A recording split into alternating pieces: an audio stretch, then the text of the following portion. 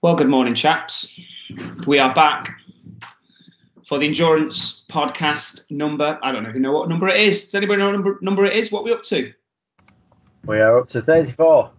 34? God, I didn't think we'd be as high as 34. Yeah. Should be far more informed than that, shouldn't I? I mean, to be fair, we have been a bit sporadic with our podcasts, and I'm largely going to blame myself for that. You know, I wouldn't want to point the finger of blame anywhere else. So it is good to be back, and we're now going to make a regular effort, aren't we, to stay on track and get our podcasts back regular over the winter. So good morning. It's good to speak to you both. What is the weather like where you are? Mike? We've got nice sunshine. Lovely sunshine down here. I'm being blinded on one side of my face, in fact. So hope it lasts for a few days. Yeah. Ian, what's it like where you are? Yeah, same here in sunny Birmingham. Sun shining. Yeah. Lovely October day. I've got a hat trick because it's always sunny in Wigan, you know that. But it's sunny here as well. So we have got a hat trick. It's an absolute beautiful day. It's one of those days where you just want to get out and go for a trail run or something, isn't it, really, rather than be stuck indoors. But yes, beautiful, beautiful autumn day. Perfect day to celebrate the return of the podcast. Now, it has been quite a while since we've done the podcast. So, of course, there have been many things happening, and there's many things we can recap on. Probably too many to fit into one podcast. Mike, where do you want to start first? Well, are we going to start traditionally with Tweets of the Week? Oh, yeah, Tweets of the Week. I forgot about that. Yeah, Tweets of the Week. We should do a guess. Who's going to go first? Ian, have you got any interesting tweets? Have you got them lined up, or are you just scrambling for your mobile phone now as we speak? I'm just scrambling now. I've got two. So give me 1 minute and I'll have a third. Mike, have you got yours lined up? Well, I have, but not because I was prepared, but because we're having those issues all joining the call earlier. So I just managed to scroll through my phone quickly. Yeah, right. Do you know what? Well, you can go first. For people who don't know what Tweets of the Week is, it's just an utterly pointless episode where we've got to recap our favourite 3 tweets that we've done recently, but you've got to do it in exactly 1 minute or as close to 1 minute. And the person who's closest to 1 minute wins the prize. Well, there is no prize, really. It's just pride, I would say. Just pride and the satisfaction in knowing you were the best on the day. So if you're ready, Mike, you can go first today. And I will time you while Ian is scrabbling to look at his mobile phone. I've got mine. So cover that little clock that's ticking in the top of your Skype window, Mike, because we both know that you cheat sometimes. You must do because it's too good. So normally, if I prepare them and I aim in for the 60 seconds, I've got a sneaky feeling I'm actually going to be way inside today. Okay. Is your watch and your clock and everything covered? Everything covered. Everything covered. Okay, we're not Tweets of the Week go. No. Okay, I'm going to count you in. Are you ready? 3, Yes. 2, 1, go. Cool. The first one is a tweet I shared this morning, just reinforcing the benefit of consolidation weeks in your training or rehab. You don't always have to be doing more or harder or faster week on week to get better. Then I shared a little video yesterday about a question I was asked: how long should someone recover from a marathon? And my answer was very much, it depends. It depends how hard you raced. It depends how you gauge recovery. Are you trying to recover for light training, for heavy training, or to race again? Because all of those things will give you a different answer. And then my final tweet of the week is a study I shared, which is a couple of years old now, but I shared it this week, about does running help you live longer? And this big study found that during a 5.5 to 35 year study, there was significant chances of lowering all-cause mortality, cardiovascular and cancer deaths compared to non-runners. That's my tweets of the week. You muted yourself there, Mark. You muted yourself, Mark. You have to unmute yourself. Sorry. Oh, unmute yourself. Right. I'm sorry, but there is no way that you're not looking at the clock. I'm not looking at the clock. I was looking down. It's just... Well, this is becoming too coincidental now, Mike, and it's becoming too regular a thing for you to be this good at predicting it. So when I looked, and to be honest, I wasn't absolutely bang on it, but when I looked at your start point, On my clock it said 3 minutes and 15 seconds, and you finished on 4 minutes and 14 seconds. So that is 59 seconds. So I'm not really sure there's any point in me or Ian having a go now. Unless Ian thinks he's confident he's going to get bang on 60. I'm not confident at all. I can get the wife to vouch that I'm very good for a minute, and then I tend to drift off. So Yeah. it's a life skill I've practiced for a long time. Ian, you can go next. And, I'll talk for 10 minutes about my favourite tweets because I'm not going to beat him, am I? Yeah. I'll leave you in Mike's capable hands. Okay. No problem. Right. 3, 2, 1, go. Okay, first of mine, something that's probably relevant to something we'll talk about later, which is Kona and Gustav Eden's shoes and the high stack height. And the fact I put a tweet out from World Triathlon confirming that there's no rules around stack height, which obviously generated a lot of debate. Second of mine was also Kona, was Chris Nikic, who's first person with Down syndrome to finish Kona, which is an amazing story. I've put a couple of tweets out about that, but I think that was the first one that I put out. And then my last one was a study relating to physical activity and whether it eliminates the mortality risk associated with poor sleep, which I thought was interesting. I think there's probably more research needs to be done around this, but as someone who doesn't get a massive amount of sleep myself, I was quite pleased to see that. And that's my tweets. 56.4. That might be a personal best. Yeah.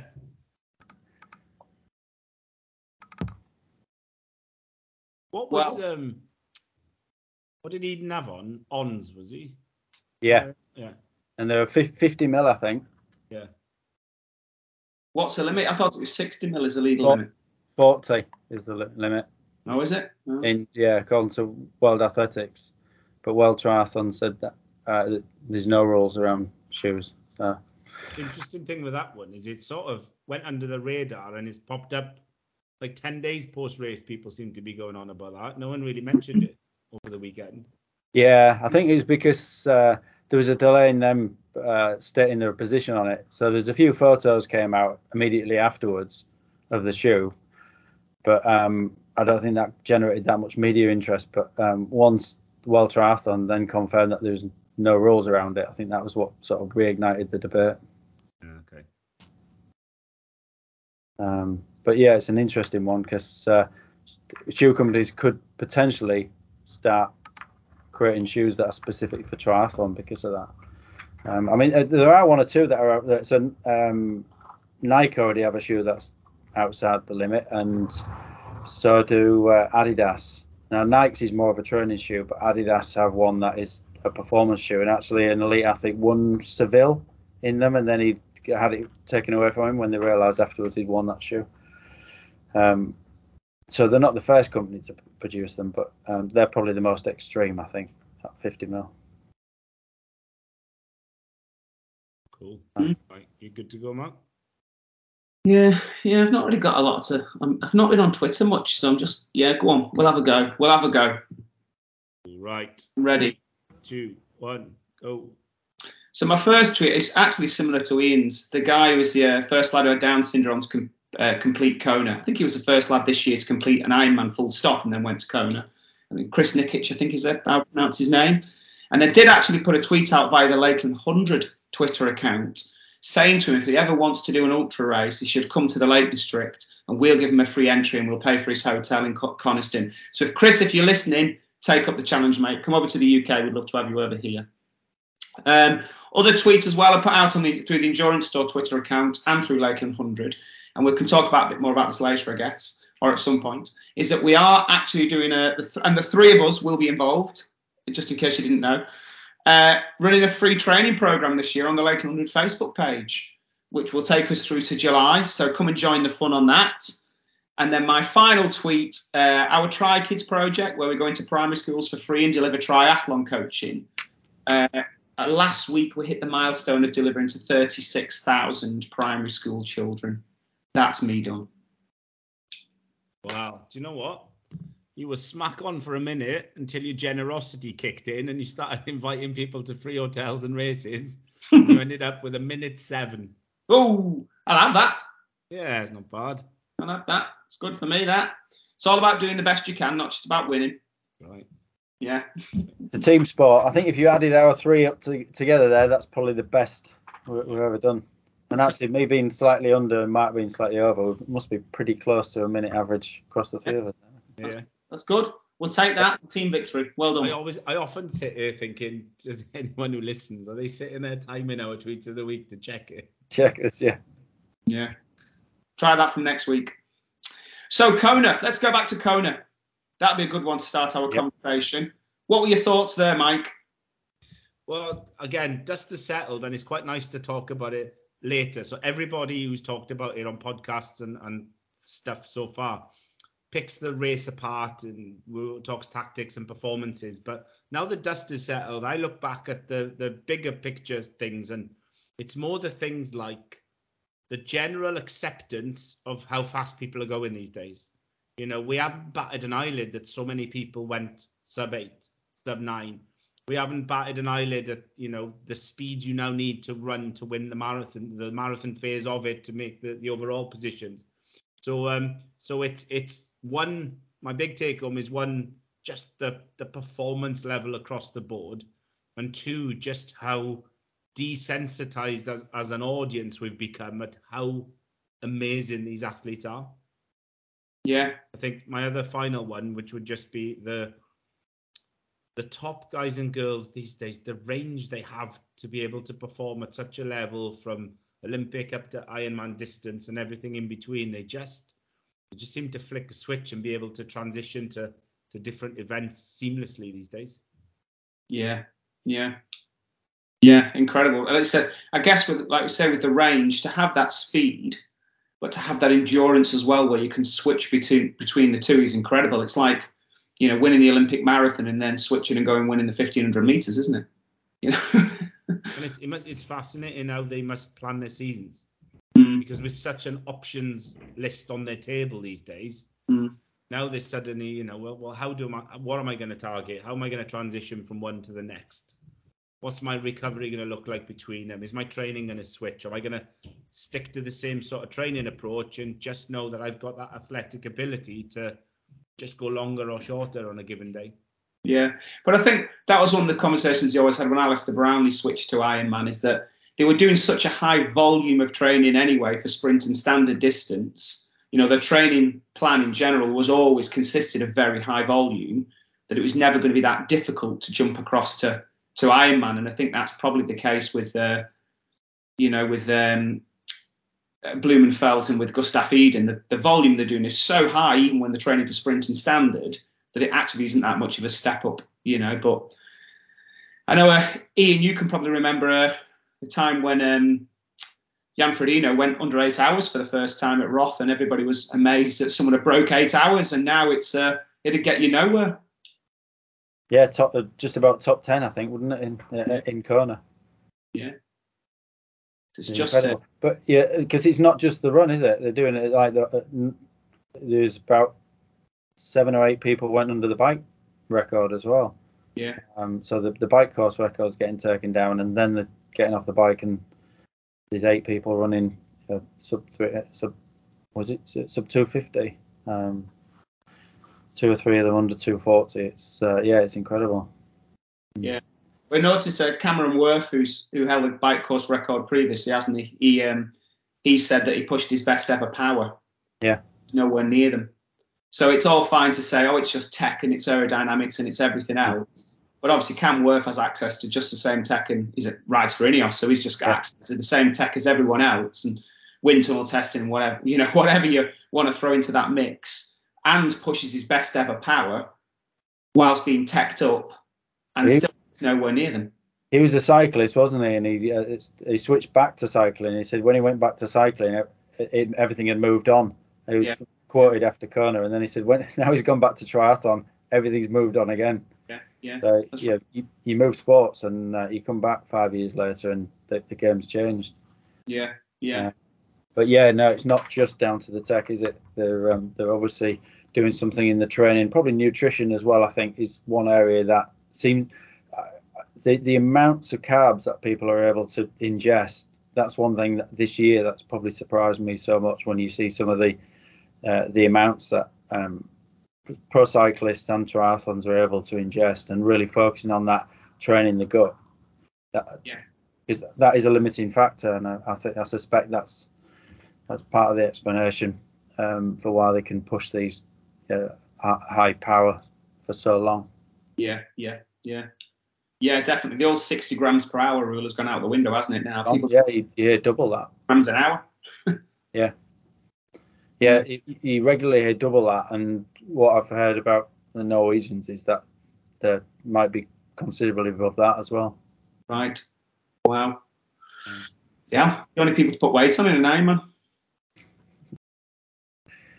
Yeah. So the other thing for me from Kona was the different tactics, and obviously Sam Laidlaw just made it such a good watch, because by attacking on the bike and getting that 6 minutes and then running so well off the back of it, it wasn't just about the two Norwegians and which one of them was going to win. It was whether they were going to catch him. Yeah. It just added another dynamic to it, didn't it? And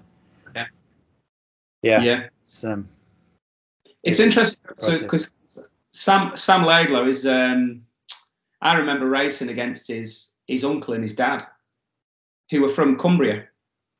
Yeah. So is his dad Colin? His uncle's certainly Mark, isn't it? Mark Laidlaw. I don't know if you remember those two, but I must have been around 50 years of age now, I think, because I think they were the same age as me, maybe a little bit older. But I remember racing them around the Northwest years ago, many times. They were both really, really good age groupers. I think his dad moved to France to start a triathlon coaching company, didn't he? Triathlon coaching company, training camps. Yeah, that's what I remember. Yeah, I think you're right. And that's because he's got he hasn't got much of a French accent for a French athlete, has he? It's not. You see the interviews afterwards. Yeah. But Mike, what else were you from Kona? Anything else that stood out? Usual stuff like the criticism of the commentary. They did such a good thing, I think, this year, splitting the races, and it drew attention to the races really well. But as always, there seems to be real sort of vitriol towards Ironman as a brand and their commentary and their sponsorship. And Twitter was awash with the old sponsored comment, like the Morton Move comment and stuff like that. So that's been interesting to follow, not in a performance or physiology way, but just in the environment of Ironman and Kona seems to be something that just generates more and more negative press every year, and sometimes detracts from us appreciating the performances. Yeah, I guess, but I mean, I suppose with Ironman, it's always going to be that way, isn't it? That everybody is criticising them for being over commercial, but yeah, you're right. Getting as many sponsors' names in there as possible in every single comment, just to try and maximise it. And I think that's probably always been part of Ironman, hasn't it? And it's probably something that's never going to change and is only going to get more intense. Yeah, it's been interesting. There was a lot of commentary online to the sponsors that were being mentioned, as if like you can't honestly think this was a good idea to have your product associated with such sort of cheesy catchphrases and gimmicky sales pitches.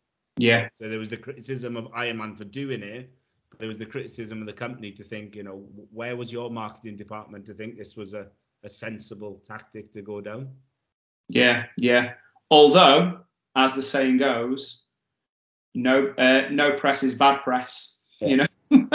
If people are complaining about it on social media, and lots of people are complaining about it, it's out there all the time, isn't it? Yeah. There's no such thing as bad press. I think if you're not going to change it, because it doesn't appear that it's going to change, it just kind of detracts from the enjoyment of following the event, doesn't it? And it maybe is just giving them exactly what they want, like Mark says. It's giving them the media attention and the coverage and the sponsors getting mentioned.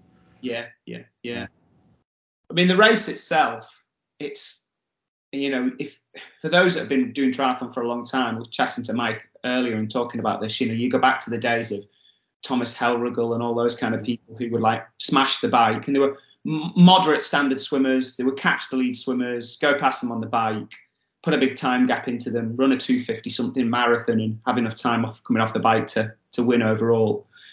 And certainly, people who were weaker runners in Olympic distance triathlon would move to Ironman, because when triathlon became draft legal, because obviously sprint and standard distance racing way back, you weren't allowed to draft, and then they made it draft legal, the kind of racing you see today, and all the stronger cyclists moved to Ironman because they knew if they were weaker swimmers and weaker runners, they could still win Ironman races. And we had these people out on the highway on their own, breaking away on the bike and then running a 250 something. But now it's just, you have to be an Olympic distance front pack swimmer. You have to be fastest biker, front pack biker, and a top runner as well. It's just the standard that's just, if you miss the first swim pack, this idea that, the stronger bikers are going to get out of the swim 3 or 4 minutes back and then bike through to the front, well, they've got no chance. And even if they do, you've got to run a 2:30 to win anyway. So it's just that the standard is just moved so high now for Ironman. And like Mike said, it's just, we've just accepted that that's really what it is now.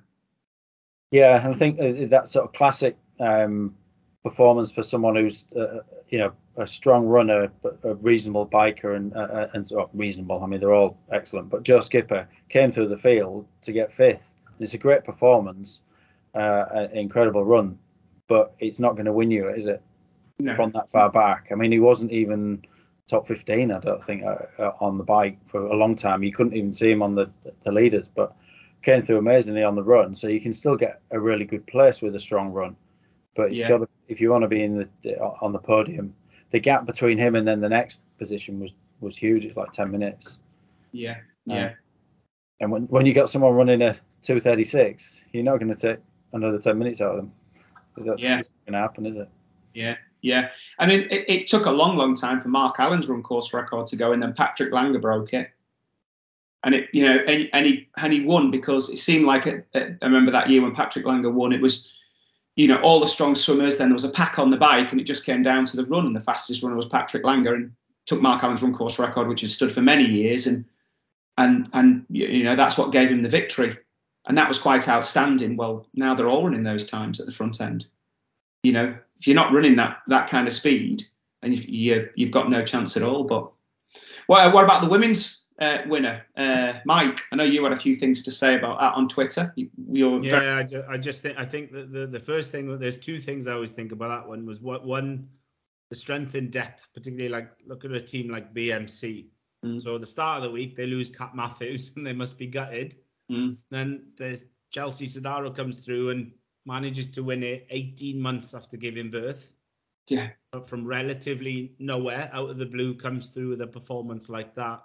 But again, that strength and depth and that acceptance level of the performances across the board is both sides of that male and female fence. It's equally as impressive that the level of performance and consistency and the strength and depth of that performance just seems to be mind-blowing on both sides. But I think I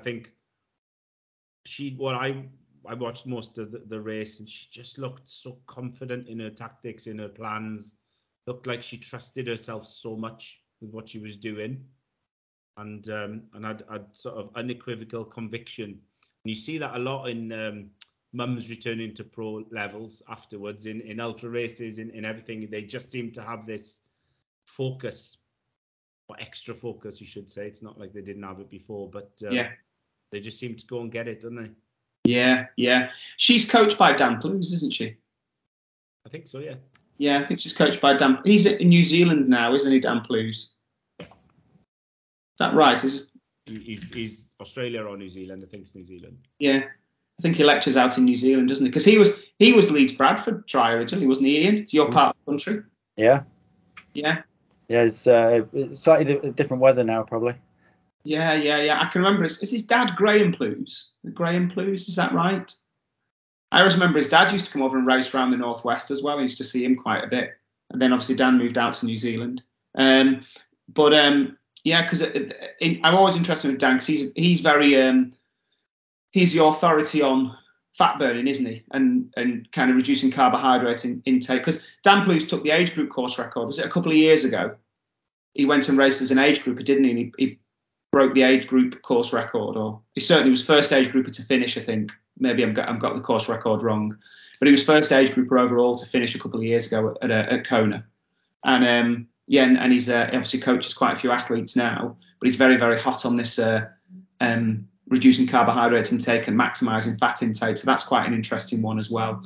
Yeah, I think some comments somewhere that with Chelsea, he'd been able to push it so far, but maybe not as far as the others. But that was part of the preparation. Okay. And also the interest in the heat acclimatisation as well. He commented on about going to Kona. I think they went for a couple of weeks, like 4 weeks out, and then came out of Kona and then went back into Kona again. So I think there's some interesting conversations there as well.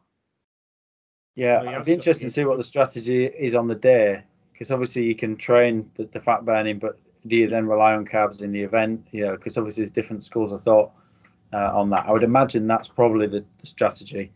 I can't imagine going for a low carb strategy on the day, but yeah. I think it's I guess it. I mean, I don't know, but I guess it would be. I think he plays his cards quite close to his chest, but I guess it would be like you say, maximising fat usage in training, but on the day you'd have to take carbohydrate intake, wouldn't you? To keep the carbs up. But that's interesting, because I sometimes think the whole fat burning thing, there was a real big trend in it, and it's kind of died off a little bit now, and you don't hear much about it. And I think you don't hear much about it because Martin and other products and stuff like that, like you said, it's all about, because you can take so much more carbohydrate now than you used to be able to. So taking 60 grams an hour of carb was never enough. Yeah, that's right. So as a kind of alternative option, let's train our bodies to utilize fat, and then we don't need to use as much carbohydrate, and therefore we don't run out of carbohydrate. But the carbohydrate intakes are so high now that they're almost matching their energy usage. That's right. So you're taking 120 to 150 grams of carbohydrates an hour, then you probably don't need to worry about fat burning. So it's interesting, those shifts in the nutritional strategies and the nutritional products, because it's advances in products as well, I think, and that allow people to do that. How you hear little about, you definitely hear less about the fat burning stuff, don't you, Mike? Yeah. I think the stuff on the products, when you look at the research, the evidence for like Maurten and so on being better and more digestible than other products, overall there isn't that stronger evidence. But I think a lot of it is the trainability of the gut is probably that people are working a lot more now. Obviously, when you just go into the lab and you compare one product to another one, all you're doing is just looking at those specific products. But I think what people are doing a lot more now is training the ability to actually digest more. And focusing on the individual, rather than. But obviously, anecdotally, people do feel as though there's a benefit with the Maurten product. So maybe it's the fact that when people have used it for a long time, maybe that is a product that you can train the gut better with. I'm not aware of any research that's looked at that specifically, and would need much longer, piece of research to look at. Yeah, Mike. Thoughts? Yeah, there's definitely a lot of evidence now about the trainability of the gut. My understanding is a lot of it is the adaptation to whatever product you're trying to have, more than there being specific. Everyone's got a favorite that they get on with compared to some of the other stuff, and that may play a part. But we always have to be very sort of cynical and skeptical that some of the products that seem to have the success is also supported by a very clever marketing campaign around it, and stuff that may influence us towards certain things more than others, but not because they're actually better products. So I just looked up Dan. He is New Zealand based. Dan's a PhD exercise physiologist, and does indeed hold the age group record of 8:24 at Kona. Yeah. And if any listeners want to know more about Dan, he's done lots of podcasts, but his website is enduriq.com. Yeah. It's definitely worth reading a little bit on there if you wanted to find out more about the type of stuff he does. Yeah, they do. Does he have a podcast? Is it the Prof and Plews or something like that? And I've listened to that a few times, and that Endure IQ read stuff on there, and it's really good, really informative, really interesting articles.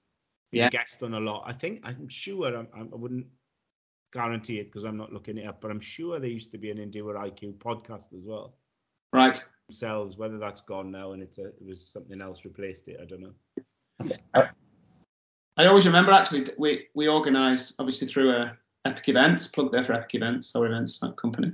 We organised a triathlon over on the Wirral, just on the other side of Liverpool, and it was a little sprint triathlon at Wirral, West Kirby Marina over on the Wirral.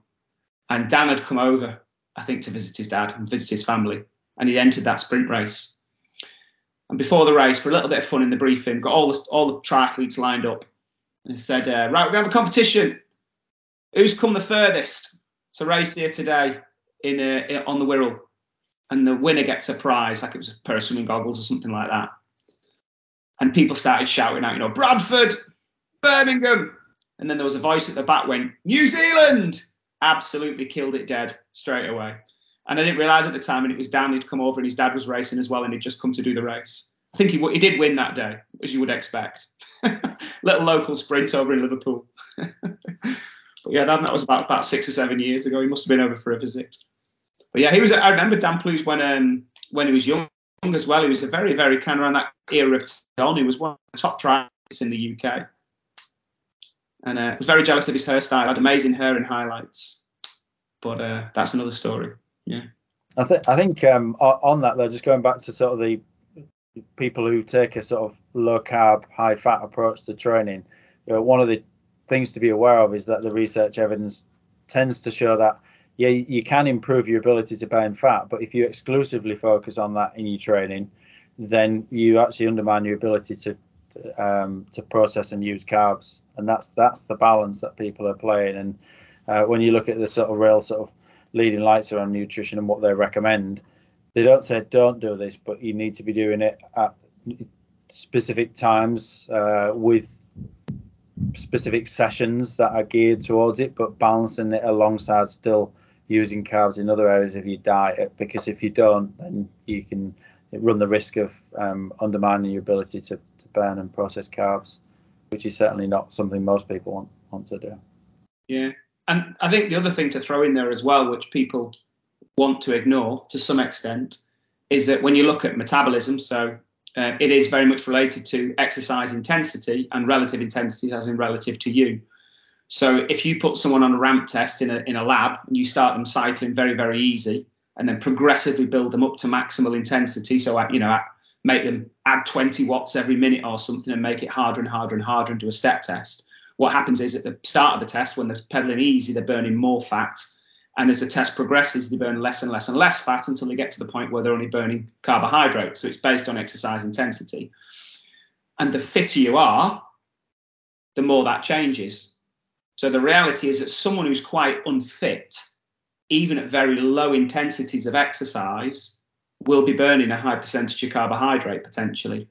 If they are very aerobically fit, they will be burning much more fat and less carbohydrate, and they're much more metabolically economical, if you want to call it, whatever you want to call it. So I think, there is a tendency here for people, perhaps we'll call it the silver bullet approach. Rather than going out and doing some mileage and actually doing the right training, I'll just change my diet, And I think the fat burning diet for some people is a bit of a silver bullet, and they need to stop worrying about that and go out and do the right kind of training and probably do a bit more training, get aerobically fit, and they'd probably find that the metabolism would sort itself out. Yeah, there's definitely some truth in that, and it's that last. Again, it's sort of focus on those things that give you that last few percent rather than the one that gives you the 95%, and you're always going to lose out. You're always better to focus on the training, which is the 95%, aren't you? Yeah. So we're drifting off our Kona subject. What are the races? Big races. UTMB. That was a while ago now, wasn't it? Yeah. Mike, comments on UTMB? Is Mike still there? He's muted. Oh, Mike, you're muted. Oh, sorry. We got workmen in the house and they're banging away, so I muted myself. So UTMB I followed closely this year. I was coaching a couple of athletes for the OCC, so was invested in following them. But also I was keen on watching Tom Evans' return post his injury problems. So deep dived a little bit more this year than I probably would. I think my take homes from it were very much just how the elite ultra and trail runners seem to be able to go again a lot sooner than maybe like an elite marathon road runner, and obviously lots of reasons why that might be, but ultimately just their ability to perform. We get blown away by their performance levels and their times, but compared to an elite road runner, they're working at a far easier level and intensity per se. So couple that with the changes of terrain and other stuff over the hard yards of the road stuff was probably the reasons behind that. But to see the way that Jonah can just turn out another 100 a couple of weeks later after winning a previous one before. But something that was brilliant, I would honestly go as far as to say it's probably the best coverage I've ever followed of a race. As far as their tracking, they had TV footage of every checkpoint, and the profiling of the race, the course profiling, when you follow the interactive maps, very, very similar to the Tour de France TV coverage with the race profiles to really show the true gradient and terrain. It was really well run event from that point of view. Interesting to see the general comments again about the environmental issues of people traveling there and the carbon footprint of getting there and how certain people had attitudes towards that. But a fascinating week of racing. It's a long time to be there for most of them. Lots of time to kill, and of the athletes that I know that I coached who took part, very expensive week to be around as far as being there for that race period. Travel, the food expenses, the thing that, you know, everything merchandise wise and so on is an expensive event to be involved in. I guess, well, I mean, we spoke about this earlier, didn't we? That it's the I suppose UTMB model now is very similar to Ironman, isn't it? Because Ironman part own UTMB and they're in fact one company, and you can see the models kind of merging together. Really, the similar approaches with the UTMB series of events qualifying for UTMB itself and Ironman events qualifying for Kona. You can see a lot of similarities there, and some of it good, like you said, bringing that kind of, you know, part of commercialism is making it mass market and lots of people seeing it. And for that to happen, you have to have really good coverage and have great coverage, live coverage and footage. So there's a lot of benefits of that. Whether you want to look at the negative sides as well, there are some benefits, and you've noted one there, which is the media coverage. Yeah, absolutely. I think it's just the way that these guys and girls can tick off that distance and the consistency over that distance with the obvious, you know, general fatigue, maybe not the muscular fatigue that you'd have in a shorter distance stuff, but to the concentration. Ian will be able to delve deeper into this, but to concentrate on that terrain for that length of time at that level of performance is mind-blowing, really. Well, it's interesting that you mentioned that, Mike, because there's obviously the big battle with Kilian Jornet and Walmsley set up, and they obviously did really sort of battle it out at the front. But then when Walmsley started to drop off, I think Kilian Jornet's performance, he did start to sort of drift, didn't he? And it was when he got caught that allowed him to get his mind back on the race and to concentrate and lifted his motivation. So it's interesting to see how someone else's performance actually sort of picked Kilian Jornet's performance back up again. So I thought the tactics and the way the race ran, and obviously the coverage is so important in being able to observe this at the time, but it was fascinating, but in a different way to Kona. I thought they're both, you know, interesting in the way that the dynamics of the races. But yeah, there was one big battle set up, and it was as if once he thought he had that one won, his performance was, you know, he was dropping off. But then when someone else stepped alongside him, so I think there's a lesson for us all in that often, you know, we're perceiving our own levels of effort and how we're feeling at a time, and we assume that's a reflection of what we're capable of physically at the time. But ultra races, they're so long that we do go through dips, and we need to recognise that actually we can. But there's probably still quite a lot more in the tank than we might perceive at any one time.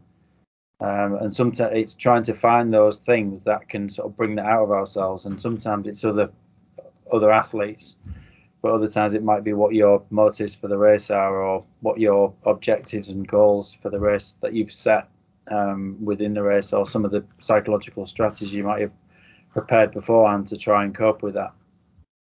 But the one thing that was similar, I thought, to Kona in some ways was Tom Evans' performance. You mentioned Tom Evans, Mike, and he came through to third, didn't he? But I think he was still quite in the same way with Joe Skipper. He was probably never going to be in contention for the win, but he came back from way back, probably well into the teens, I think, wasn't it, one time? And then he came back to, I think he was about half an hour off the winner, but to get a podium, which was incredible, really. And I've listened to a couple of podcasts with him, and he is someone that attention to detail, absolutely unbelievable, probably to a level that I've never heard in an athlete before, in terms of his preparation for every different aspect of his performance. I don't know if that's something that I don't know if you've heard any of those, Mike, and got any thoughts on that? I have, yeah, and obviously Tom, like myself, is ex-military. Yeah, that's what I was thinking. Tom's career closely that way. It's someone I think we should really think of getting on here, because obviously Sophie Caldwell is his fiancée as well. So we've got the two of them there with the elite sport background that would be brilliant guests to have. And I would imagine that his whole preparation is based off his past experiences of attention to detail. Yeah, definitely. He talks about his military background, and I think that feeds into the way that he does, because he's always coming back from injury and surgery as well, I think, isn't he? So he's been looking at ways that can change the way that he runs to protect himself from injury, but his nutrition, his preparation for the conditions, every different aspects, kit, and the kit that he's carrying, and choosing the right kit, and just everything seemed to be, there was no stone left unturned, which was impressive. And I think that's, he's reaping the rewards of that, I think. It was definitely there was definitely a trust in his plan that was evident, that I know I probably won't be up the front, but I'll work my way up there. And he just seemed to have a very consistent trajectory through the field. As you said, these others were maybe blowing up a little bit, dropping off and falling apart. He just seemed to just keep ticking them off. Although, as you said, you never thought he was actually going to catch the top two. Just thought, and I wonder, and I haven't heard a post, I haven't heard what his ultimate aim was. You might have, but I don't know, what was podium in his only goal, or I don't know. Perhaps it was I think I can get third here, and that's my challenge. Yeah, I got the feeling from the interviews I had, was sort of thinking top 5 as as the definite goal, and possibly podium. I think it takes you've got to go out with a different approach if you're there for the win, haven't you? Yeah. I don't think you need to necessarily be right with them, but you need to be in touch all the time, don't you? Otherwise, the gaps are just too big. Yeah, which is a really good example of that realistic, ambitious attitude. You've got to set yourself a challenge that's hard, and you might miss it. But again, understanding what that challenge is realistically. Yeah, and obviously Walmsley goes back each year with the same tactics, and it never seems to work out at UTMB. But some people think that that's impressive, and that he's just not backing away from that. But other people think that he should rethink the strategy. It's interesting, but it would be interesting to see him take a different approach one year to see how it works out. But I don't get the feeling that we're going to see that. No, I think it's tough, because it's that glorious failure attitude that it wins for him sometimes. Yeah. So it must be hard then to think, well, why wouldn't it work on any given day? But again, trusting the process, preparation for the race, understanding that maybe you need to do something different. Well, I think he'd committed more to it this year as well, hadn't he? Because he hadn't done Western States. He'd gone out there earlier. He'd been preparing in the area much earlier, I think, and more across the summer. So he committed more to it, but then it was the same tactics. So maybe it's the race that needs to be looked at next. But the women's race was a completely different event, wasn't it? It was just basically someone going straight off the front and dropping everyone early.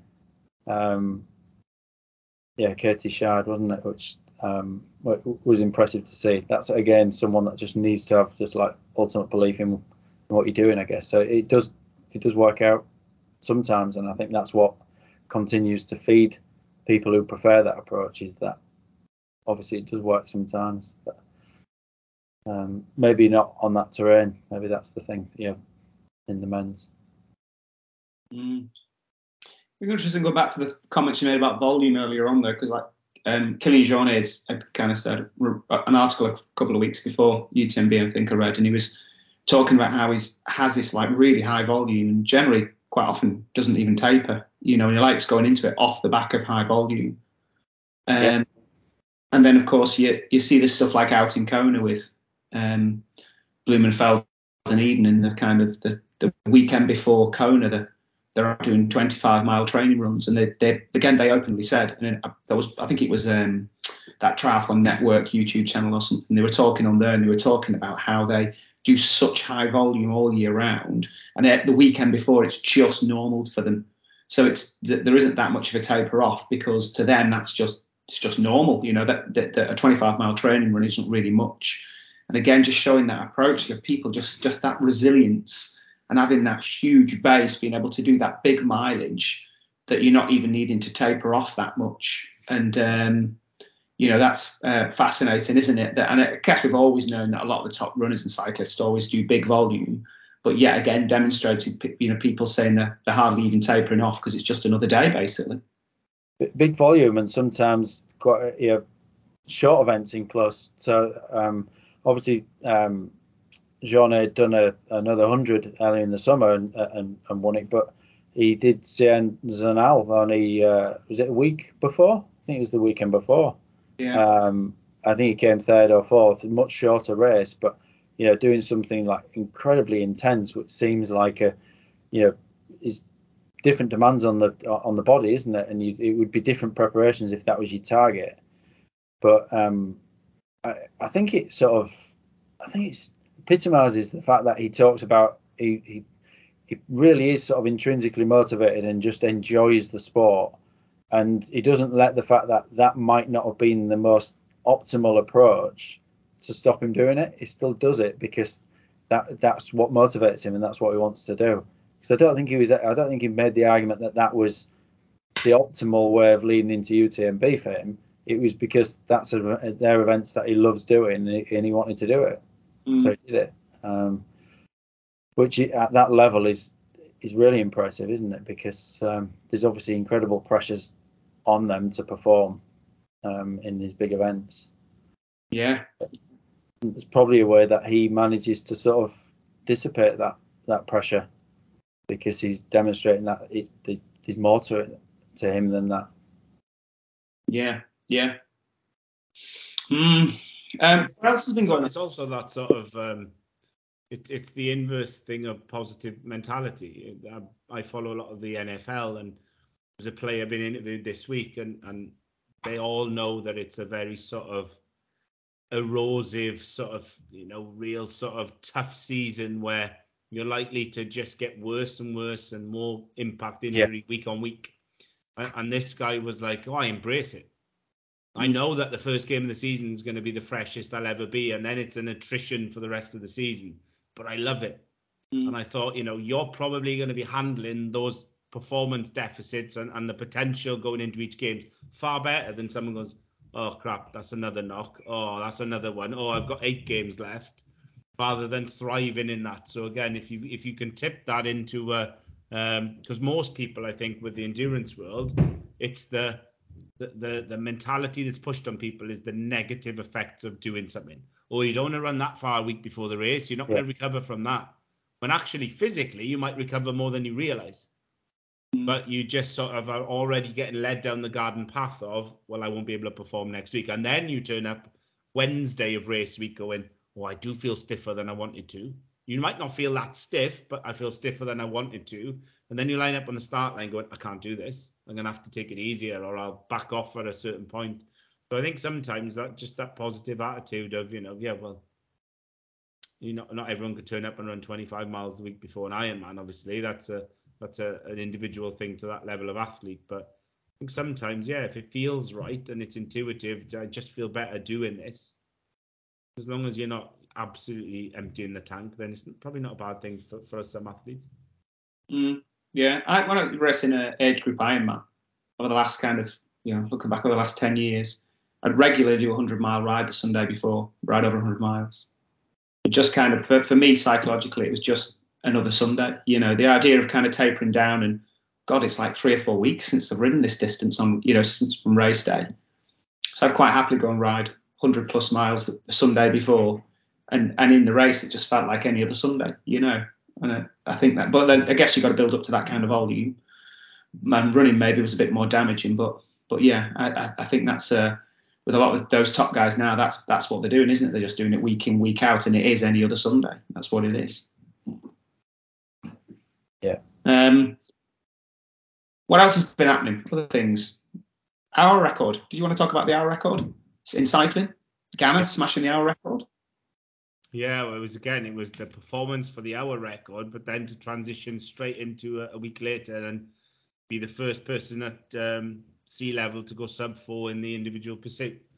So again, that crossover of ability of having that range, having that confidence, having the belief to try different things, but obviously setting the physio. If you've got that, you mention it all the time, Mark, about you can't try and run at a certain speed if you haven't built a base up at another speed. You can't transition your 10k if you can't run this speed for 5k, and so on and so on. So again, there you'd sort of suggest that having that amazing base to be able to do that for an hour is probably the foundation that's allowed him to crank it up even more for the much shorter distance. Yeah, if he's pushing 430, 440 watts or whatever for the hour, which is what they reckon he probably was, then that's not a low amount of power, is it? So your top end's got to be right up there to make that feel as though it's at a level that you can do it for an hour. And he just demonstrated that. A lot of people talked about him coming away from that and being fatigued, but it didn't have that, when he came to the Wells. But there was no evidence of that at all, was there? Yeah. And we were saying earlier, the first rider to beat. So when Chris Boardman broke, think back now, the history of the hour record. 96 he did that, didn't he, in the Superman? Yeah, Chris Boardman, 1996, a Superman position. But then didn't the hour record go a bit after that? Didn't they change it and say, now it's going to be a standard bicycle? In 2000, he had to take on Merckx's record using the same bike. So there's actually a really good documentary on that, the final hour, because it was the last thing of his career. Yeah. And he did it by something like 80 meters. It was really down to the wire. Yeah. Obviously, he had some quite serious health problems at the time, but managed to sort of hold it out there. But then the UCI changed their position on that and said that they wouldn't. So they outlawed the Superman position, but they allowed other aerodynamic positions. So you didn't have to be on a standard Eddie Merckx bike anymore, but you couldn't go back to the Superman position. So I guess a lot of the debate now and the question now is how much, a £75,000 3D printed bike has sort of closed that gap now in the position that he's getting in. And when you look at the down tube and his seat tube were tapered in a way that it was helping with the aerodynamics, something that obviously wasn't there for the Superman position. How much has that gap been closed now, and what is the difference between that performance physiologically?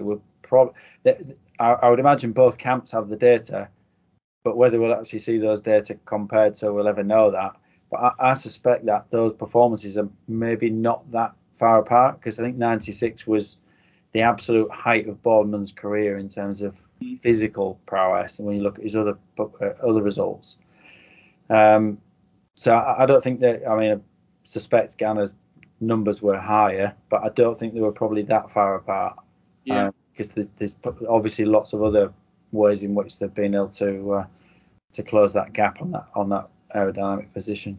Yeah, but I mean everything, even the clothing materials have everything, hasn't it? It's more aerodynamic now. It's incredible, really. You think back with this, that record by Boardman, that's the first time it's been broken.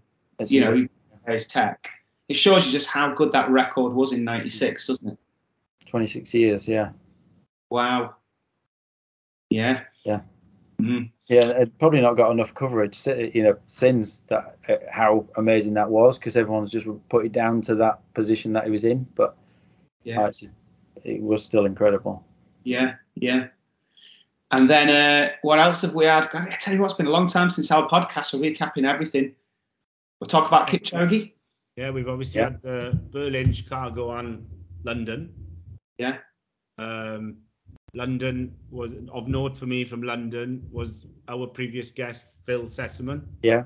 Managed to grab a 10th overall. Yeah, second Brit this time, wasn't he? Yeah. And his dog won Berlin. And he's and PB'd. I think he did. He took 20-30 seconds off his PB as well, I think.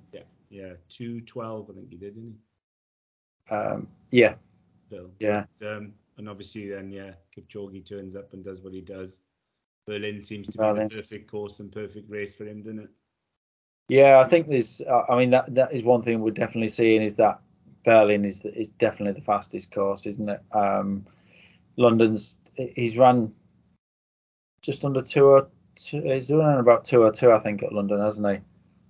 So there's probably about a minute in it. But yeah, the pacing was an interesting one. I mean, he's a bit non-committal when he's asked about this, but it did look as though he was going after the 2 hours, because obviously he went through halfway.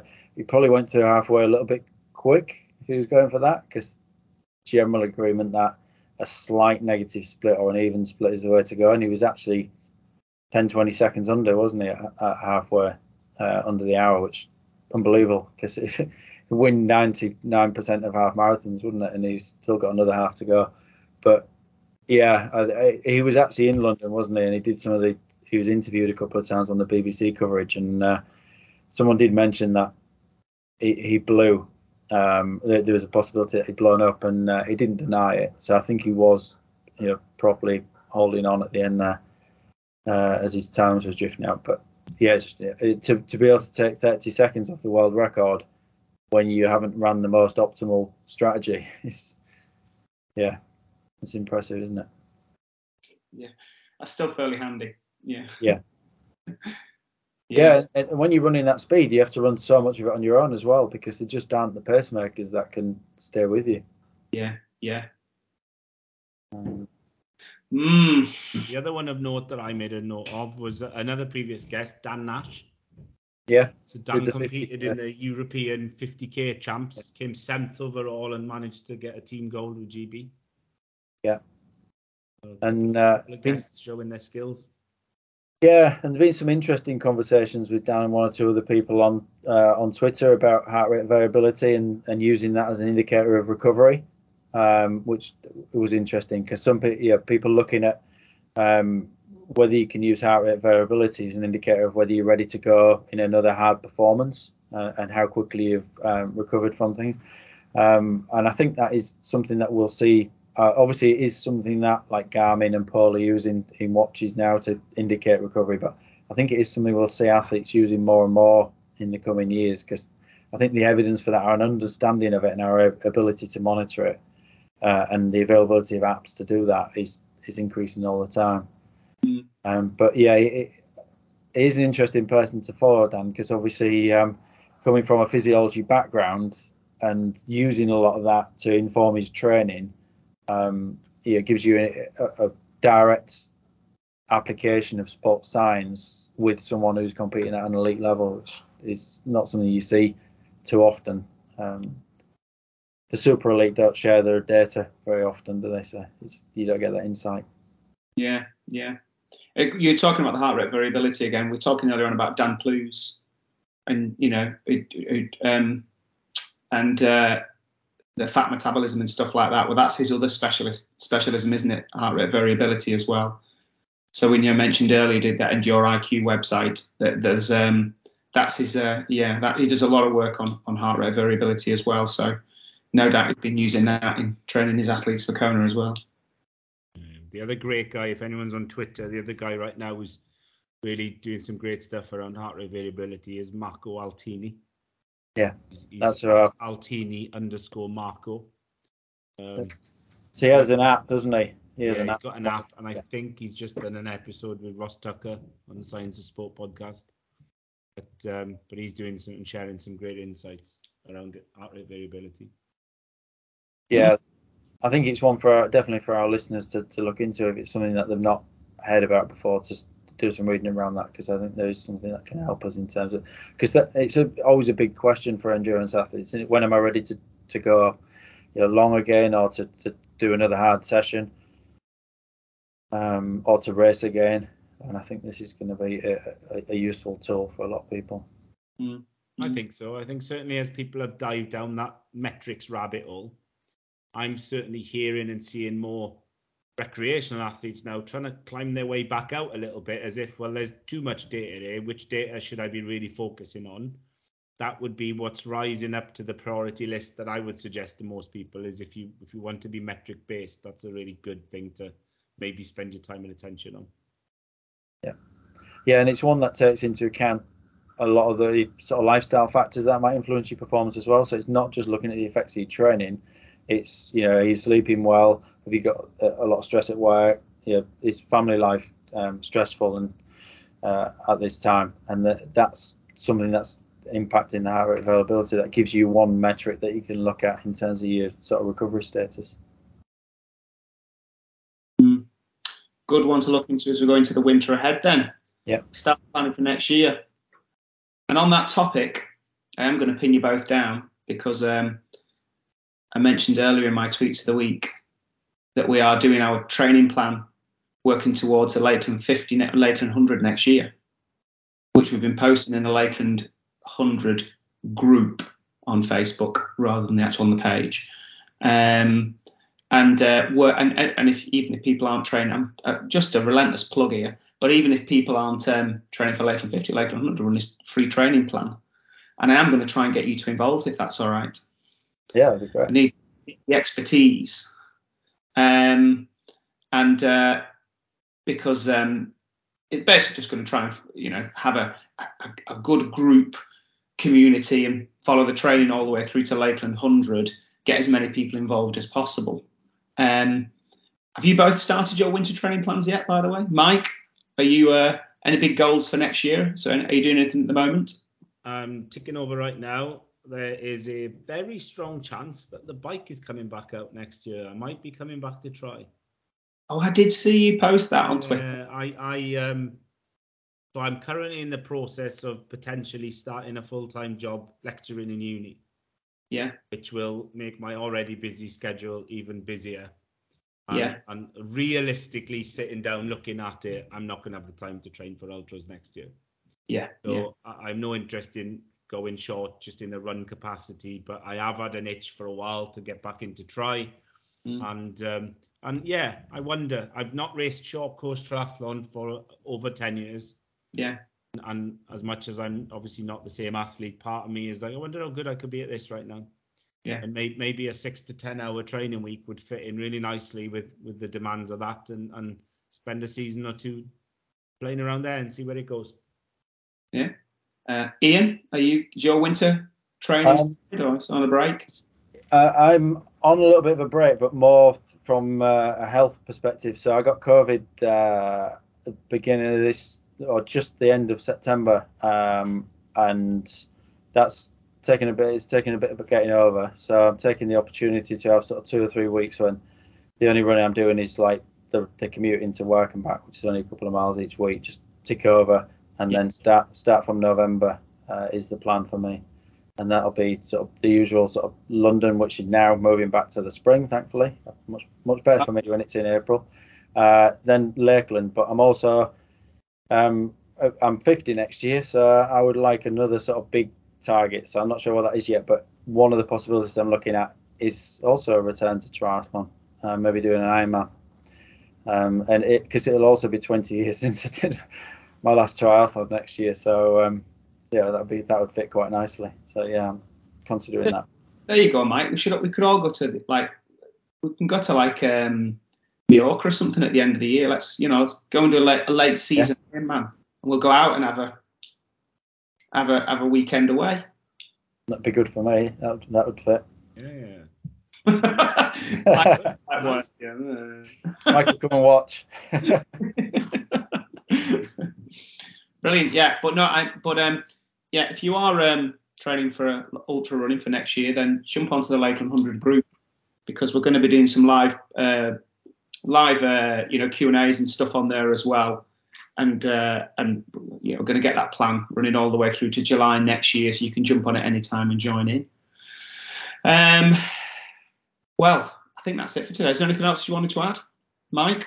The only thing I would say to the listeners is that we often put this little sort of bat sign up and nobody really responds to it. But, do let us know any topics you want us to talk about, any guests you want us to try and chase down.